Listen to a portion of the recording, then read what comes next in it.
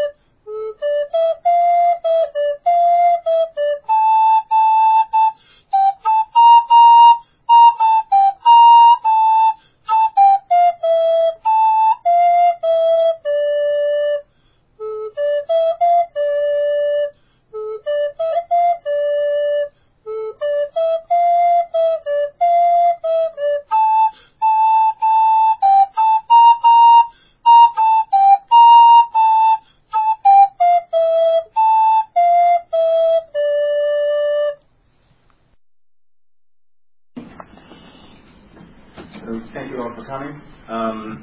There's a lot of stuff to cover, so I'm going to try to cover a lot of ground really quickly and leave time so we can have a question and answer session. I'm going to briefly touch on a lot of things, so I actually put up a list of things that I'm not going to discuss that I cut out of my talk you might want to ask about, but you don't want to ask about anything afterwards. So I used to work here in Portland, but 10 years ago you told me I'd come back here to talk about anti-Semitism on the left. I would have told you that you were crazy. I became interested in the topic a few years ago, and after I heard what was going on in Portland, my only real surprise is that there hasn't been more of this actually on the left. So there were three, I don't know if everyone's familiar, but I'll go through quickly. There were three particular instances here in Portland where there were questions or accusations of left anti-Semitism. The first was a talk by the former Lithuanian nationalist Valdas Analuskas at Laughing Horse Books. He gave a talk that was basically a plagiarism of William Lynn's essay, The Origin of Political Correctness, that accuses the Frankfurt School of having corrupted the U.S. culture and attempting to destroy Western culture by introducing multiracialism and destroying segregation. At the talk, it was introduced by Tim Talbert, who's a longtime progressive activist in town, and I believe that at the talk they said the idea came from Jay Knott. Jay Knott, also known as Rod McLaughlin, is another longtime left-wing activist who seems to have gone over to the far right. He put out a pamphlet called The Mass Psychology of Anti-Fascism. He's adopted conspiracy theories about the Zionist lobby and its towards white separatism in some recent posts on Palestine Think Tank. And there was also Alison Weir, who runs a website called If Americans Knew, came to a Portland Antifa talk, which resulted later another person denounced, on KBOO denounced the Portland group as Zionist institutions. So I heard that people are confused about this issue, about what left anti-Semitism is, if it exists, how it works, what is anti-Semitism and what isn't, what's legitimate Palestine solidarity politics, what's anti-Zionism that's not anti-Semitism. So I'm going to give you a bare bones version of what probably would be a 4-hour talk, and we'll try to leave time for Q&A. One of the things I want to say, this is a caveat, I don't have time to talk about the terrible conditions that Palestinian people live under. In Gaza, there's blockaded, and there's a humanitarian crisis there. In the West Bank, they've lived under 40 years of occupation. There's no freedom of movement. The separation wall has become a massive land grab. Settlements continue to expand, and there's no end in sight. So this is a talk for people who already understand all these things. It's not a talk for people who don't have a background about Palestinian politics, but it's for people who do. It's not a talk for right-wingers or people who think that there's a conflict in the Middle East because Palestinians are all terrorists or anti-Semites. What I'm telling you is an internal critique of the left by people on the left. And I want everyone to understand that that's what this talk is. It's not an anti-Palestinian talk. Also, there's nothing to do, if you went to the West Bank and worked with the ISM, this is neither here nor there. This is not what I'm critiquing. I'm not critiquing people's actions. I don't consider myself Zionist. When I talk about national self-determination and how that relates to issues of Zionism, doesn't mean I see it as a positive thing. I don't believe that Israel should have been founded. I don't believe it succeeded in its original goals, one of which was to normalize anti-Semitism. They thought that in Europe Jews were persecuted because they were considered a stateless people, so they founded a state, and then Jews would be considered like Italians are, like Italians in America are just, well, originally from Italy, but they're somewhere else. Israel failed in that goal. The establishment has had a catastrophic effect on the Palestinians, and it's inflamed the tensions in the Middle East. So it's, on its own terms, it's been a failure. My own view is that I'm a 0, 1, or 2 stater.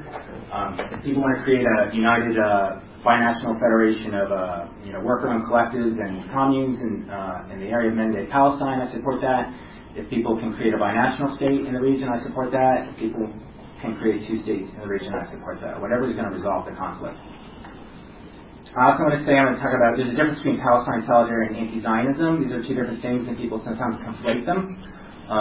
Some Palestine solidarity people are Zionists. We'll talk about what this word means.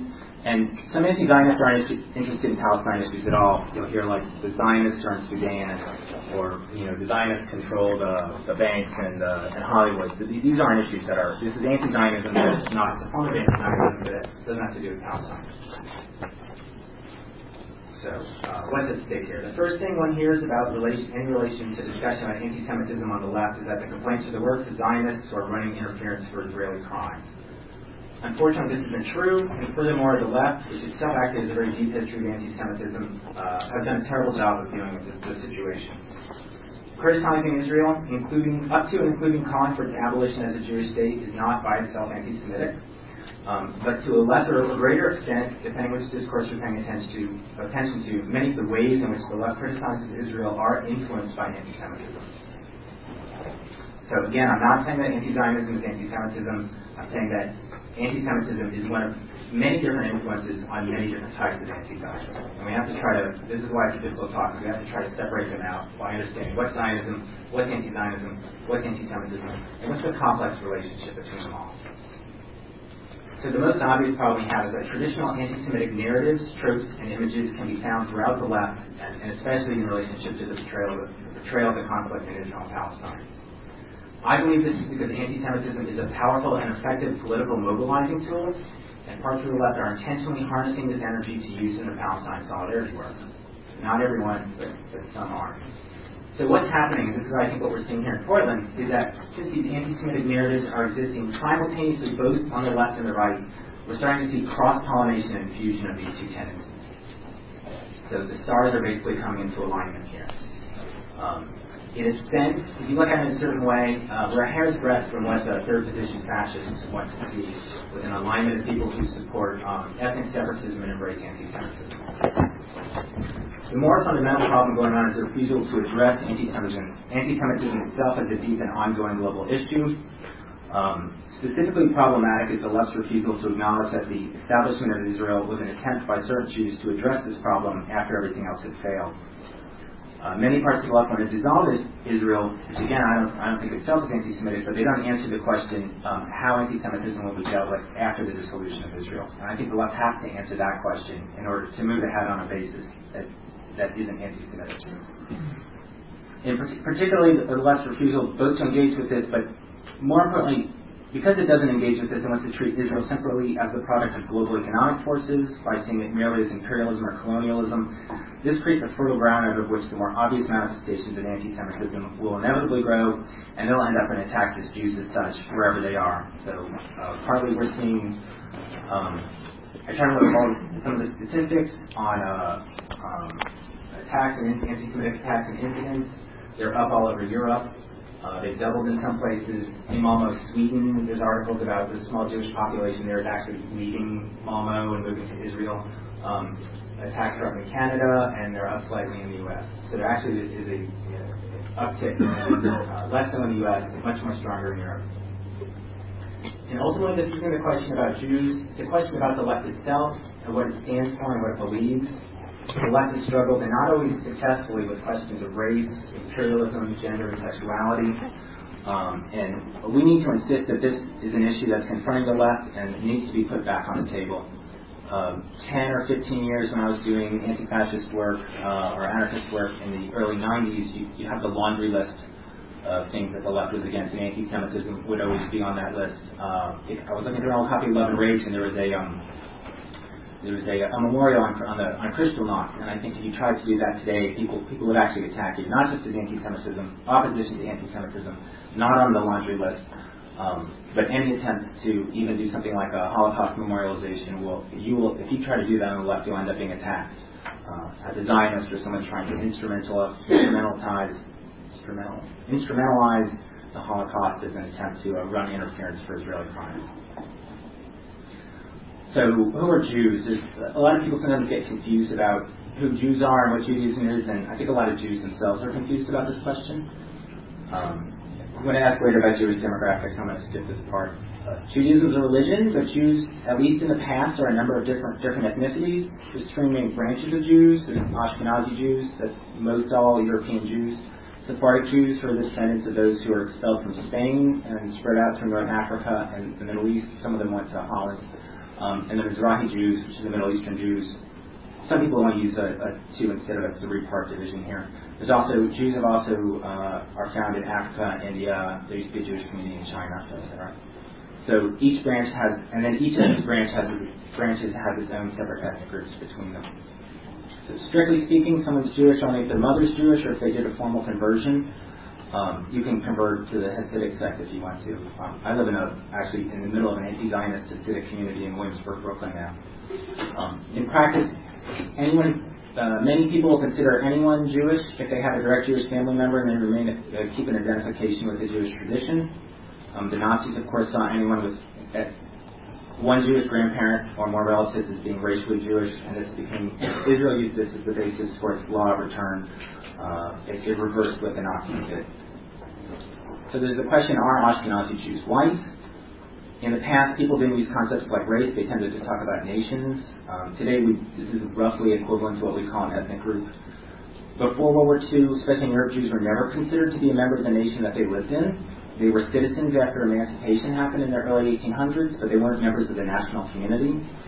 The left, however, always denied them the status of a separate nation themselves. The classic Leninist definition of a nation is a historically constituted, stable community of people formed on the basis of a common language, territory, economic life, and psychological makeup manifested in common culture. This is usually the definition used when the left wants to say who gets the right to national self-determination. And one of the problems with this is it was written by Stalin in 1913, and it was written in such a way specifically to exclude Jews from this definition. So you'll hear things like Zionism is not national self-determination because Jews aren't a nation. But this becomes a kind of a word game.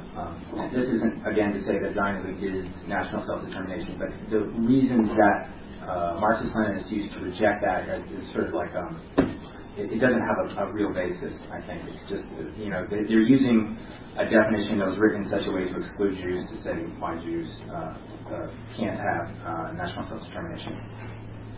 In the post-World War II era in the U.S., all the different pan-European ethnicities have basically been combined to create this racial category called white. This is a basis of the white privilege thesis. The Jews are basically offered a deal. Ashkenazi Jews are offered a deal. They could give up Yiddish and Yiddishkeit culture and assimilate to white America, and they could keep their religion. So Judaism just became a religion, but the ethnic national part of the identity was supposed to go away. But many, if not most, Jews are secular Jews have a consciousness of themselves as something other than a simple understanding of white. In the U.S., I call Ashkenazi Jews a half-dissolved ethnic group. But to understand what I'm saying, this doesn't mean that Ashkenazi Jews are to be understood as people of color, which sometimes you'll hear certain people want to do. It's sort of like a lateral move. So think about this. In the last 2,000 years, it's only for the last 50 years that Jews have been considered undifferent or unseparate from other Europeans. This is lesser true in Europe. They're still considered separate to some extent in Europe, and in the Middle East, they remain a completely separate group, whether you see that group as ethnically, nationally, racially, or religiously based. I think this is important because Israel is commonly misunderstood as a theocracy, like in Iran. And in reality, I think it's an ethnocracy, the product of a revolutionary struggle by a historically oppressed group. Again, that doesn't mean we need to agree with it, support it, but it needs to be understood that way. So what's going on in Israel and Palestine is, I think in order to understand, we have to understand there's two revolutionary nationalisms of two historically oppressed groups that are now directly in conflict with each other. Some of the Palestinian factions code their resistance in specifically anti-Semitic terms. Some of the Israelis code their opposition to Palestinians in specifically racist terms. And there's many political factions on both sides, and they're all running against each other. Some are more in alignment than others. Some of the social democrats, we saw like around Oslo, there actually was an alignment among certain social democratic factions in Israel and in Palestine. So I think we need to approach the conflict in this manner if we're going to get to the core of the issue. So again, by saying there's two revolutionary nationalisms in conflict, I'm not saying we need to endorse a two-state solution or back one group or the other, but we have to understand that. So we have to proceed from that kind of understanding. Can everybody hear me? Yes. Okay. All right. So what is anti-Semitism? Anti-Semitism is not shoving Jews into ovens, or that's not all it is. I think sometimes if it doesn't involve killing Jews, it's not anti-Semitism. It's a narrative about Jews. Frankfurt School philosopher Theodor Adorno called anti-Semitism a rumor about the Jews. It's not just about a bias towards a minority group. It has a lot of very odd psychosocial dynamics. Christian religious anti-Semitism, which led to modern anti-Semitism, started with the First Crusade around 1000 AD. You find prior versions of anti-Semitism, but they don't have the same kind of narratives and the same kind of weight that we do. So it's really with the Crusades that we start to find the modern dynamic of anti-Semitism. People often talk about Western anti-Semitism as if it suddenly and abruptly ended with the Holocaust, and that's not true. I mean, this huge, long dynamic doesn't just stop. Anti-Semitism is often not about what people really feel inside, or if they personally dislike Jews, Jewish culture, or Jewish religion. It's a series of bizarre assumptions about who Jews are, and often these assumptions have very little to do with Jews themselves. So let's talk about some of the bad frameworks, the bad political frameworks that people use. The Europeans sometimes call this stuff structural anti-Semitism. Together, the misguided populism and anti-hegemonic thrust of these ideas becomes what's called the socialism of fools, which is what German socialist August Bebel called anti-Semitism. All of these frameworks are simply incorrect ways of understanding economic and social relationships, whether they're referring to the Jews themselves or to some other group. So some of these, you can use these frameworks and not the active agent in them will be the Jews, but I think it's still a framework that we should reject. And as political actors yourselves, I encourage you to recognize these frameworks and to reject them when you see them, in whatever form they are. So the first is conspiracy theories. So the basic conspiracy theory is that there's a secret elite which is controlling the nation or the world from behind the scenes. The people need to identify this hidden evil power and root it out, after which harmony and well-being will be restored. So this is the thrust of the main anti-Semitic text, the Protocols of the Learned Elders of Zion. What's interesting is this book, it's plagiarism, but one of the books it's plagiarized from was originally about the Masons, and it's only later that the active agent in this narrative became the Jews. So in the conspiracy theory narrative, who the group is interchangeable, and as we saw from the talk, Luskis' talk here in Portland, it was hosted by a 9/11 conspiracy group. Once you have this framework, it's very easy to sort of anti-Semitize the framework. Some people in the 9/11 truth movement do try to create political barriers against the secret elite being identified as the Jews, but once you have the framework, you can just flip out who that person is. So another example in Alan talk, he referred to the Frankfurt School as being this group which has corrupted American culture, which is a plagiarization of Lynn's work. But again, it's following the same anti-Semitic conspiracy theory. There's a small group of elite people who are corrupting the nation. So in Alan Luskis' case, he used a literary technique called Genektische, in which a small piece of something stands in for the whole thing. So sometimes people will say, it's like a metaphor, so people say, oh, I see a mast on the horizon, and they mean a ship. So he says, I see a small group of Jews, but really, he's meaning all Jews. So he says the Frankfurt School, they're all Jews, which also isn't even true. But second framework, which is misguided framework, is the usurpation of national sovereignty. It's a favor to the right, but you can also find it on the left, and this is the guiding work of, the guiding frame that the work of people like Alison Weir of the website of Americans New use. So one of the main pillars of anti-Semitism is that Jews are a foreign body that disrupts the harmonious functioning of the nation. And this is one reason you'll find anti-Semitism go hand in hand with nationalism a lot. You'll see it with Scottish nationalism and Quebecois nationalism, and of course with German nationalism. You also see it here with paleocons, like Pat Buchanan. In the past, he's had certain anti-Semitic conspiracy theories. So anti-Semitism doesn't have to go with nationalism, but it can go with it very well. So the idea of Zog, everyone know about Zog, the Zionist occupied government. This is a favorite of the white nationalist right before. Both Zog and the idea that the Zionist lobby controls the U.S., not that there is one, but the idea that it controls the U.S. are both permutations of this idea. So they're coming out of the same place. They're bubbling up from below and going on the left and right. But again, I think any notion that there's a small elite, especially that's a foreign body that's corrupting our nation from behind the scenes, is a bad framework. You should recognize these frameworks and reject them, whether they're talking about the Jews or not. Related to this is the classic anti-Semitic claim of dual loyalties. This is very strong in Germany. We hear the Zionist lobby are all foreign agents, and the Jews are all untrustworthy because they're potential Zionists. We'll see, one of the main problems we see is that the criticisms of Zionism, some people want to push them and say, no, it's not a criticism of Zionism, it's all Jews. On Dissident Voice website, you'll see an article, it's written by William Blum. There's, I think, several permutations of it, and they say it's not the Zionist lobby, it's the Jewish lobby. Okay, well, once you cross that line, you're over. There's a good Adbusters article in 2004 which listed the neocons, the 50 most prominent neocons, with symbols next to the names of those who were Jewish. So this is a sort of perfect example because Ashkenazi Jews, who are potentially invisible as white people, must be identified and kept track of. This is why the Nazis gave the Jews yellow stars. This is why, they might not think that, but I think it's their logic. This is why Adbusters is listing all the neocons and making sure we know which ones are Jewish, right? It doesn't talk about their politics. It talks about what their religious or ethnic background is. So, let's talk about Cynthia McKinney. If you're interested, you can ask in the Q&A. The third bad framework is producerism and the critique of finance capital. This became a vexing problem with the anti-globalization movement. In some ways, this is a kind of pseudo-socialism that sees economic problems as only involving unproductive capital. Instead of opposing capitalism as a system itself, it only sees the problem of finance capital, particularly with lending and interest. Productive capital is seen as good, so factories, farming, manual labor, while abstract rationalized forms of capital are bad. This is what led to the National Socialism of the Nazis. They saw the factories and farming as represented by the Aryans, the Volksgemeinschaft that's tied to the land, while banking and abstract reasoning were the progress of the Jews. This kind of reasoning is a special problem to the left.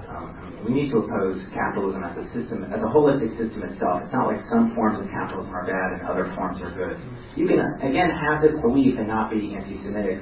You'll find these beliefs in predominant economics, which undergirds a lot of worker-owned collectives and co-ops and stuff, but if you... And they're not problematic. I think a lot of people here in Portland participate in sort of the economic strata. I've worked in it off and on a lot. But this can lead to a problem. It's led to a big problem in some ways in the anti-globalization movement. Again, if you're interested later, we can talk about Edward Goldsmith and some of the other people who came out of this, the National Alliance and others. I'm going to very briefly, because this is important, talk about Moishe Pistone and the Pistone thesis. If you don't have a background in Marxism, this is probably going to go over your head, so I apologize. I'm just going to run through it quick.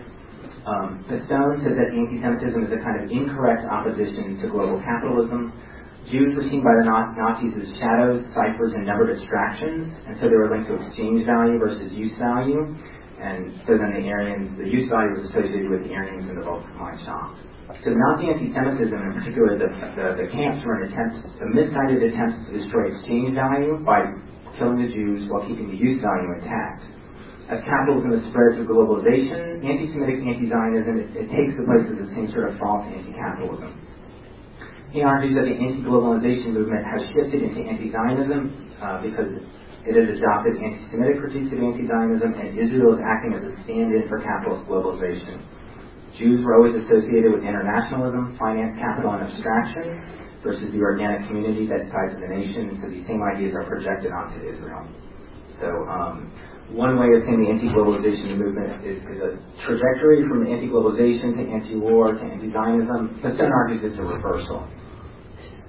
This is a influential theory on the anti-German movement. So, although the percentage self-separates themselves from them sometimes. We're going to talk about code words, also called dog whistle politics. This is when you employ coded language that appears to mean one thing to the general population but has a different or more specific meaning for a targeted subgroup of the audience. It refers both to messages with an intentional subtext, and this is important, as well as to those where the existence or intent of a secondary meaning is disputed. So it's not always just... Some people say Zionist and mean Jew. Some people say Zionist and it could be read either way depending on who the receiver is. And it might not even be the intention of the person saying it.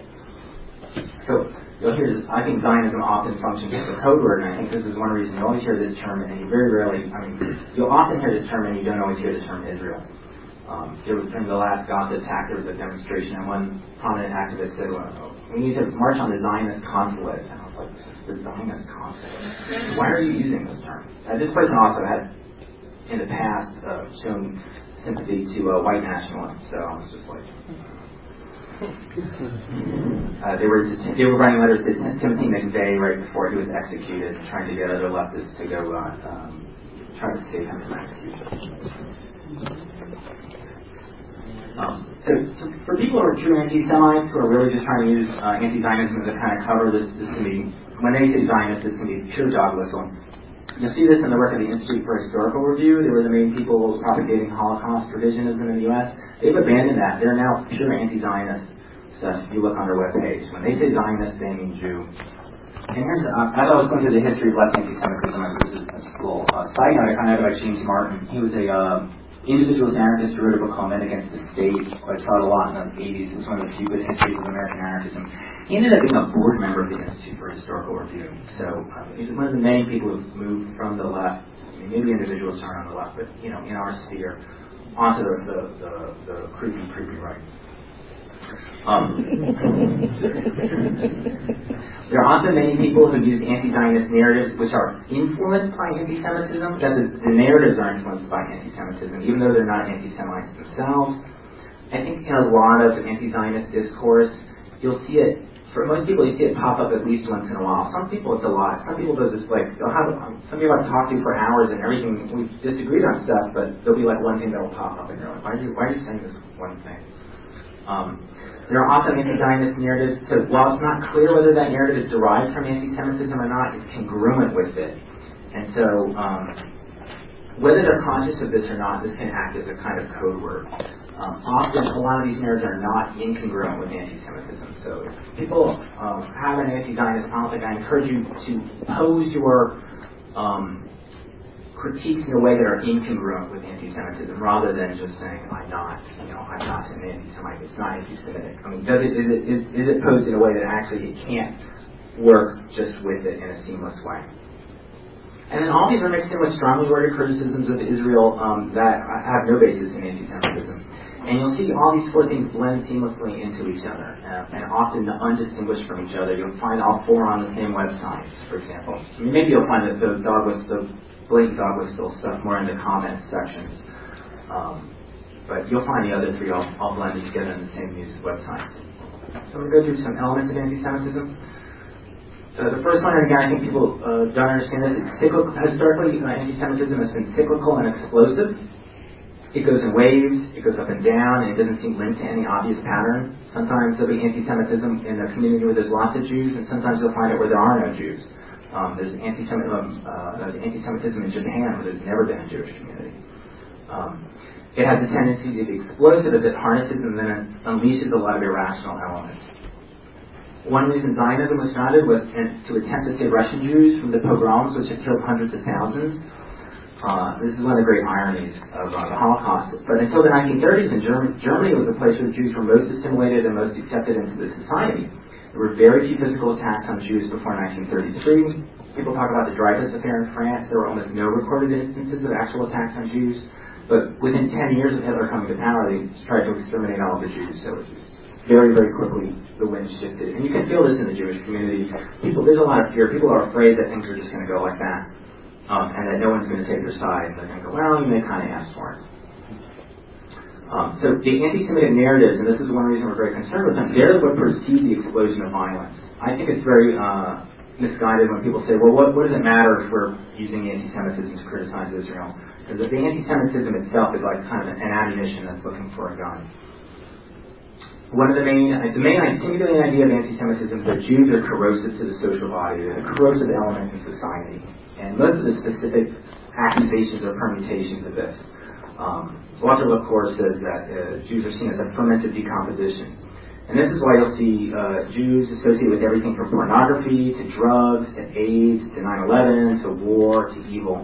They're international. The internationalism is that they break up the cohesion of the nation. So they're breaking up something that's harmonious. One of the anti-Semitic ideas are Jews are not real beings. So I'm going to start reading through these and tell you where you'll find them in the anti-Zionist circles. As Stone says, the Nazis saw Jews as shadows, ciphers, and numbered distractions. Sometimes they'd be considered air people, as opposed to people who are tied to the land. And again, this is abstraction versus groundedness, which is one of the metaphors that runs through it. So this is one reason attempts to refer to Israel as something other than a real country are congruent, if not derived, from anti-Semitism. People will use Israel in quotes as if it's not real. My favorite phrase is the Zionist entity. I've been told that there's a reason in Arabic that it uses this term, but whether, again, this term is derived from anti-Semitism or not, it actually is congruent with this use of and with the assumptions of anti-Semitism. At the most extreme form, certain anti-Semitic anti-Zionists think that anyone who believes that Israel is a state, and for example, not a cancer, is a dupe of Zionist mind control. Of course, this means that basically everyone in the world is a Zionist, or that the Zionists control everyone in the world. The UN are Zionists, Qatar are Zionists, most of the Palestinians are Zionists, right? Because Israel can't exist. It's not, because Jews aren't a real thing. There's also a specific problem with the notion that Zionism is imperialism, and I say this versus an idea that Zionism is colonialism or Zionism is racism, specifically imperialism. Because in the traditional leftist critique, imperialism is seen as the highest form of capitalism, and the expansion of imperialism is the expansion of finance capital around the globe. So, if traditionally, in traditional anti-Semitism, Jews are related to money and abstraction, and imperialism is finance capital, it's basically saying the same thing. And again, Jews didn't move to Palestine to escape oppression; they moved it because their money, literally. Sometimes I say this is Jews are money. Jews are, finance capital moving around and attempting to plant itself somewhere. And again, even if people don't mean that, this is playing on this double impression of this word and its meaning. Sometimes we'll say, oh, when I say imperialism, I actually mean something else. And I'm like, yeah, but you're playing on the double meaning by not defining it. One also important for anti-Semitism, one of the stranger aspects of it, I think is very important to people, is that the role of projection in it. I like to say Jews are magnetic. They become a lightning rod for other grievances. So some of the historic anti-Semitic ideas is people project the things that they're afraid of in themselves. Through the Adorno and Horkheimer's Dialectic of Enlightenment, the chapter on anti-Semitism talks about this a lot, about the role of projection. Jews are dirty things, or cockroaches, or vermin. Sexuality. You remember the pictures of the Nazis parading around women with signs that said, I slept with a Jew. Remember the Jews run the porn industry. The psychology that's implicit in the protocols of the Elders of Zion is also a projection of feeling of powerlessness upon Jews who are vastly powerful and control everything. And again, this is an aversion. Jews are like, there's 20 million Jews in the world. They're like a tiny, tiny minority. So they blow up what's this, and they are overrepresented in certain areas, but it becomes this huge thing. And what people are doing is projecting their own powerlessness. This works to absolve the anti-Semite, or someone influenced by anti-Semitism, of all of their responsibility. The Jews become the only active agent, and everyone else is passive. So this idea, again, is very disturbing when you look at certain anti-Zionist narratives. People say Israel causes anti-Semitism. So I have a different perspective. I think we're all active political agents. People choose how they're going to respond to political situations. People don't need to respond to Israel with anti-Semitism. People are making choices to do this. When Hamas in their charter say that the Zionists control the world through the Rotary Club, Israel didn't make them adopt that stance. They chose to adopt that because they're harnessing the traditional anti-Semitic narratives. You also find another version of this or this idea that there's an absolution of responsibility with some of the discourses around 9/11, which I had originally adopted, which that was sort of a pure reaction to U.S. policy. It was like a sheer reaction to imperialism. But again, with this, we're seeing the U.S. is the only political actor in the world, and other people are not political actors themselves, as if they have no consciousness. It's almost colonial, because it's assuming that people outside of the first world have no agency of their own. They don't have thoughts of their own. Like they're sheerly just reacting, right? They're almost like children. Exaggeration, you can ask about that later. Exaggeration is a problem with a lot of these things. Historical facet of anti-Semitism. There's also scapegoating and diversion. This is one of the more important things. In the Middle Ages, there were a few Jews in Europe. Jews were extremely poor. They were forced to live in the shtetls in certain parts of town, periodically killed by Christians. There were a few court Jews who were high up, often advisors to the feudal lords. One of the things that Jews did was get into finance. The Church, the Roman Catholic Church, had banned money lending. And so it was again, a dirty profession, and Jews being on the bottom of the social totem pole was one of the few jobs they could have. They couldn't own land in a lot of countries, so they couldn't farm. This is, again, what they were not allowed to do, then gets used against them. Well, they're not farmers. They're in all these abstract things, but well, they're not farmers because they weren't allowed to be farmers. So Jews were forced into the position of being financiers, and then later when finance capital became a very important position, some people, their families for a long time had been in this profession, and then they become sort of blamed for it. This allowed them to be easy scapegoats. Rulers could blame the Jews or the Jewish advisors and hang them out to dry. This way they could divert attention. They could revolt against themselves or revolt against the system by saying, no, go attack the Jewish community. The Russian pogroms are good examples of this. There's a real feeling today that Israel is serving the same function. It's acting as a stand-in for global capitalism and U.S. domination. So instead of attacking capitalism or attacking the U.S., people attack Zionism. Again, I'm not saying that people shouldn't do Palestine solidarity work or that all forms of anti-Zionism are this, but one certainly gets this impression a lot in the way that the discourse is used on the left. Certainly in a lot of the Arab countries, Israel is used to distract attention from its own internal regimes. This happens constantly. Saddam Hussein did this. He killed hundreds of thousands of his own people, but promoted suicide bombings against the Israelis. And this is just, I don't think he gave a shit about the Palestinians. This is an attempt to divert attention from his own internal problems. You'll see that this is one of the sort of stranger, this is one of the more complicated things. When you see the list of the UN resolutions against Israel, I believe there's more UN resolutions against Israel than any other country. It becomes complicated to unpack. So again, it's not that Israel isn't committing war crimes and human rights violations, but if you look at the list of internal conflicts in the U.S., of course is that Israel is about 48 down on the list of, he says it's 48 down on the list of deaths from internal conflicts in the post-war era and the post-World War II era. But it's first on the list of condemnations. And really what's happening is a lot of countries want to divert attention from their own internal problems by saying, look over here, look over here. Again, it's not that those problems aren't real, but it's being used as a diversion by a lot of countries. So then people say, well, there's all these UN resolutions. Israel's the worst human rights violator in the world, but the kind of circular logic at the basis of it. So it's very difficult to unpack. Another one of the anti-Semitic conspiracy theories is that Jews cause all the wars, and especially that they lose the wars. So, what disrupts national harmony more than war? Jews are the war profiteers. In Germany after World War I, the Jews were said to have stabbed Germany in the back.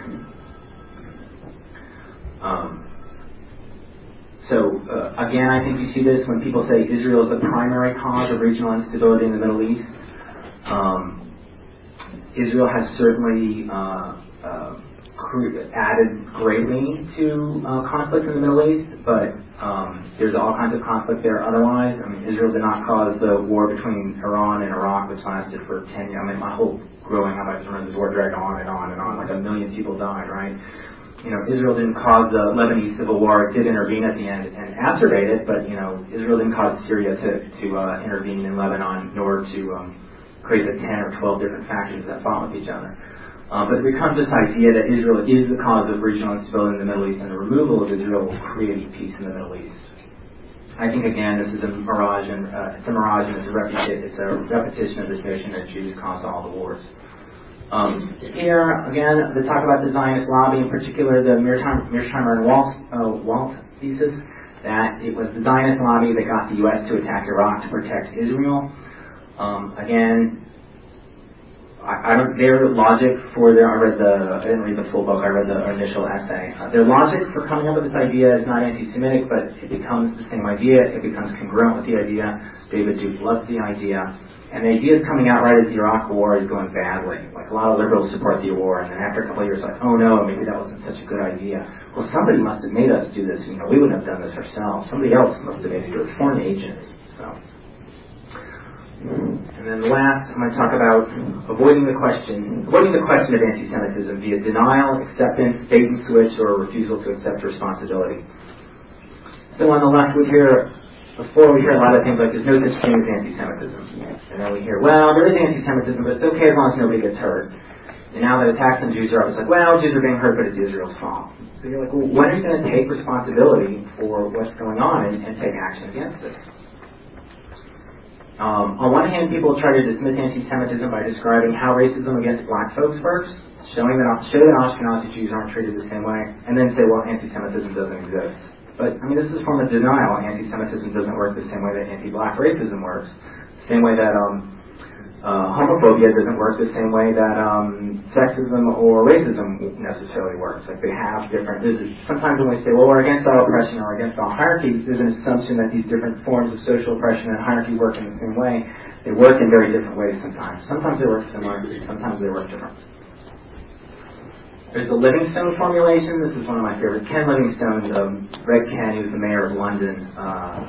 This is named after him. He was confronted after and this you'll see a lot. This one's a classic. He was confronted. He was leading a party, and this reporter came up to him and was like, "Can I get a comment from you on acting?" He's like, "Oh, leave me alone." This guy's like, "No, really, I need to ask you." He's like, "You're a Nazi," and the guy goes, "Well, actually, I'm Jewish, and I don't really appreciate you calling me a Nazi." And he goes, "No, you're a Nazi, blah, blah, blah," and he goes home. The reporter doesn't say anything about it, but another reporter sees this, and he breaks it in the news the next day. So they go to Ken, and they go, "You called this Jewish reporter a Nazi, and, you know, he asked you to stop, and you kept going." He says, "People are coming after me because I've been a long-time supporter of the Palestinians." And you're like, but that has nothing to do with Palestine. That has nothing to do with Israel. So I saw another form of this. I'm not going to name any names. In New York, there was a speaker was invited to a left-wing event, and this speaker made, again, anti-Semitic comments that had nothing to do with Israel. There was an internal discussion in the organization, which was between secular left-wing. The people discussing this were all secular left-wing Jews, and one said, maybe we should invite this guy. I mean, this has been kind of a bad PR. And the other one says, no, we can't let the Zionists win. Okay, what does that mean? So then he comes and he speaks. And he says, oh, well, there are people here who want to silence me because I tell the truth about Israel. But your initial comment had absolutely nothing to do with Israel. So people are using discussions around Israel and claims of instrumentalization of anti-Semitism around Israel to avoid anti-Semitic comments that have nothing to do with Israel. So, again, there's a constant refusal to accept responsibility for anti-Semitism, and a refusal to accept that people are active agents in it, that they have a choice about whether they're using these narratives or not. But Zionism, we want to ask about the different kinds of Zionism and what it means. I think we've gone through a lot of different things. I can talk a little bit about anti-Zionism. Highlights. Walter LaCour says, one of the problems with these terms is that as Walter LaCour says, the anti-Zionists have resolved to decide who is a Zionist and who is not. And this becomes one of the bigger problems with questions of anti-Semitism. In the general anti-oppression protocols that are accepted on the left, people coming out of standpoint epistemology say, well, we should ask members of the targeted group themselves how they're going to respond to issues. So if you have a question of racism, people say, well, we should ask people of color how they feel about racism, and we should accept their leadership on this question. We're talking about homophobia, so we should ask queer people what they feel about homophobia and how they want to deal with it. When we talk about sexism, so we should talk to women and see how, what women feel about this and how we should deal with it. When we talk about anti-Semitism, you can ask anybody but Jews about it, right? There's the one group that's not allowed to do it. And if there ever is an exception, people say, well, we'll take existing anti-Zionist Jews and we'll only ask them, but we won't ask anybody else in the Jewish community. We won't ask any other Jewish activists. So I myself don't even agree with these protocols, but I think it shows this clear kind of double standard, and these clear double standards that are constantly used against Jews. So even if we're not using the anti-Semitic narratives, you see these constant double standards going on. Another problem is that Zionism is consistently conflated. I'll talk a little bit about Zionism, with the far right of it. Originally, Zionism meant a bunch of different things, including people who just wanted Jews to move to Palestine and to not have any kind of state, just to form a cultural center. Some people wanted Jews to move to Palestine, unite with the Arabs, throw off the Ottoman or then the British rule and form a binational state. Some people wanted a small Jewish state, and some people wanted a maximal Jewish state. Zionism actually means historically the Zionist movement has been all these things. Now you can read papers and they say, well, Zionism means the attempt to create the Jewish ethnic state over all of Mandate Palestine, over all of the West Bank and Gaza and Israel proper. But many people who consider, probably the majority of people who consider themselves Zionists, want Israel to withdraw from the occupied territories. That's what polls show of American Jews, that most American Jews want Israel to withdraw from the occupied territories. So people say Zionism, and they, amongst all the other problems I've talked about, they'll conflate it with what's actually the far right of Zionism.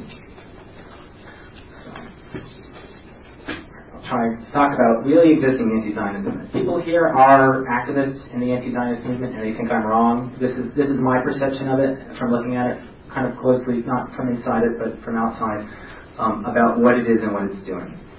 So again, there's a difference between Palestine solidarity and anti-Zionism. Anti-Zionism is the ideology behind it.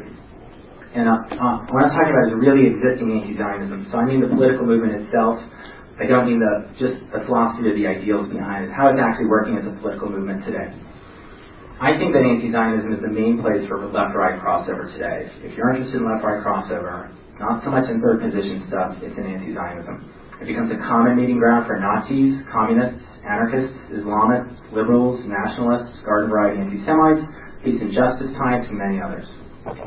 The Big Tent, and at least publicly, the groups rarely differentiate themselves from each other, and they rarely disagree with each other publicly. There are a few exceptions to this, such as activists like Matthew Lyons and Michael Stoudemire, who do make these differentiations, but I think this is the exception and not a rule. There's no organized or organizational center to the anti-Zionist movement. In Palestine itself, there's multiple parties who are all over the political spectrum. In the West, there's dozens and dozens of overlapping groups and federations, and there doesn't seem to be any central apparatus. When these like the BDS calls, you see like the list of who signed on. It's this huge list that goes down, right? So it's a very decentralized movement. And one of the problems with this is it's not clear on the spectrum where one thing starts and another ends.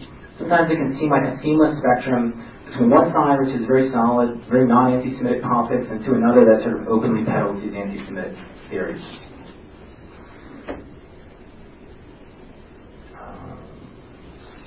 Again, we'll talk about this use of the term Zionist. One of the creepier forms of the internal differentiations are these calls one hears to drive the Zionists out of Palestine solidarity. And it's never clear what this means. It might mean a Zionist might mean anyone who's not openly tolerant of anti-Semitism or openly backing anti-Semitic groups such as Hamas, Hezbollah, or the Iranian regime. It might mean any advocate of a two-state solution, and therefore Fatah, most Palestinians, most American Jews, they all become Zionists. It might mean people who prefer a binational state but will simply accept a two-state solution, just because well, this is what we might have. And then sometimes it might mean anyone who's Jewish, no matter how committed to anti-Zionism they are or how tolerant they are of anti-Semitism. So this kind of we see Jay Nott using it and Gilad Atzmon in Europe using the term. Talk about the left Islamist alliance, because I think this is going to create a problem, a continuing problem for anti-fascists. With the collapse of the Oslo Accords in 2000, and more importantly with the rise of Hamas, there's been a big shift amongst Palestine solidarity. And so it's now, I believe that the core of these politics are now being driven by a left Islamist alliance, or people who want one. The most explicit version of this is the Respect Coalition in the UK. That's an alliance of the Trotskyist Socialist Workers' Party. Their former sister parties, not the US SWP, the UK SWP is the former sister party of both the International Socialist Organization, and then later the left term was a split who remained that their partner until 2003. Respect is a coalition of them and the UK branch of the Islamist Muslim Brotherhood. So they specifically take gender issues off the table, queer issues off the table, and they have this alliance together. Many people on the left and in the left anti-authoritarian milieu openly back Hezbollah. Norman Finkelstein likes to go to demonstrations and chant Rah Rah Hezbollah. Left Turn magazine openly backs Hamas and Hezbollah. I believe the Tataman group in Montreal, their big activist group there, is essentially a Hezbollah solidarity group, at least when they founded. That's certainly an impression I got. Matthew Lyons has endorsed a critical backing of Hezbollah. Post-structuralist was gender theorist Judith Butler has publicly declared that Hamas and Hezbollah are progressive movements that are part of the global left. Counterpunch has printed a supposed interview with Nasrallah, who is the leader of Hezbollah, and in this interview he called for leftists to support them. What was more interesting when this interview was revealed to be a hoax, the website left it up saying that the points being made were still valid. Some people say there's good Islamists and bad Islamists. So Hamas and Hezbollah are good, but not the Taliban or Al-Qaeda. People also, I believe they really want a de facto support of Iran in the same way that in the 50s and 60s a lot of fellow travelers in the U.S. wanted a de facto support of the Soviet Union. So if you look carefully and you read between the lines in a lot of the documents, you'll see this. One of the more, I think, kind of proof of this is in the UK during the last Gaza attack. There was a demonstration against the attack, and a left-wing activist, socialist activist, came at the time and said no to IDF attacks, no to Hamas. And the leadership of the demonstration tore his sign up and threw him out of the demonstration. So it doesn't talk about very much, but anti-Semitism, traditional, pure, straight-up anti-Semitism is one of the pillars of Islamic political philosophy.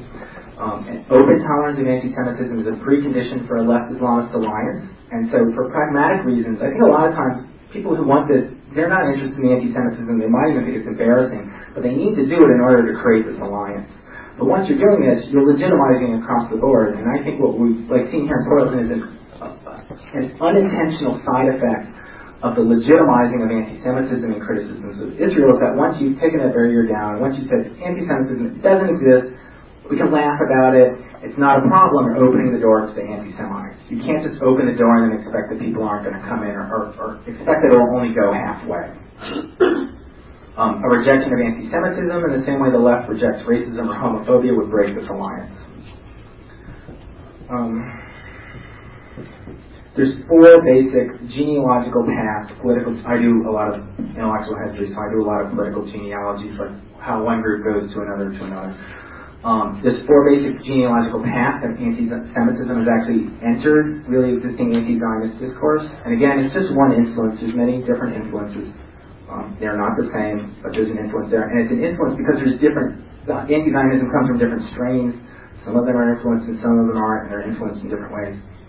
There's two main ones. One is through Islamist politics in the Middle East. They actually come from German anti-Semitism. The Nazis spread the anti-Semitic conspiracy theories in Egypt in the 30s, where they were picked up by the Muslim Brotherhood. Hamas is a branch of the Muslim Brotherhood. And they influenced seminal Islamist philosopher Qutb. This is where Hamas and Al-Qaeda get their ideas from this branch. This is why the Hamas charter talks about the Zionists controlling the West through the Rotary Club. This is in the protocols. Osama bin Laden says that the Jews control the banks and the media in the U.S. There's different versions of anti-Semitism are held by the Shiite Muslims, including Hezbollah and their friends in the Iranian theocracy.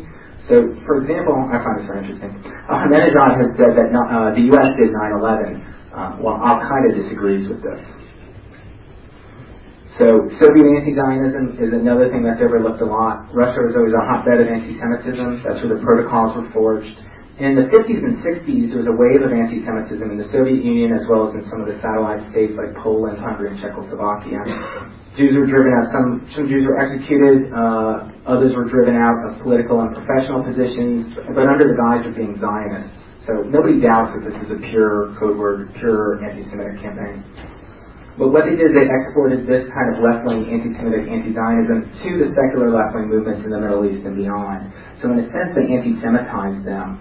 And so you see the anti-Semitism not just in the religious discourse, but in the secular discourse. If people are interested, we can talk about the PFLP, the People's Front for Liberation of Palestine, and their work with the red cells and German anti-Semitism. I'll just talk about one image. I was going to show this, or I was going to have a slideshow. I found in a book, it was a poster from OSPAL, which was a global anti-imperialist group that Cubans helped found in the 70s. And it was a poster about the Lebanon War. And this guy with a rocket launcher firing at a blue Star of David with a quote snake in it. And I thought it was a British. I was like, oh, well, Star of David's blue, represents Israel, whatever. Coiled snake was interesting. I couldn't figure it out. And then I was looking at my copy of the protocols, and in the protocols, it's usually the serpent, and then one of the covers is a snake coiled around it. And I'm like, ooh, tricky. You're just like rushing the imagery right in here, and so you're seeing the same anti-Semitic imagery in secular left-wing anti-imperialist publications. I mean, Cuba is not a hotbed of anti-Semitism, but the stuff is coming in, and even if it's not. Even that's not where they get it from, even if it's not their genealogical link, it acts just the same as, right? Even if, the snake actually meant something else to the artist, it acts in the same way.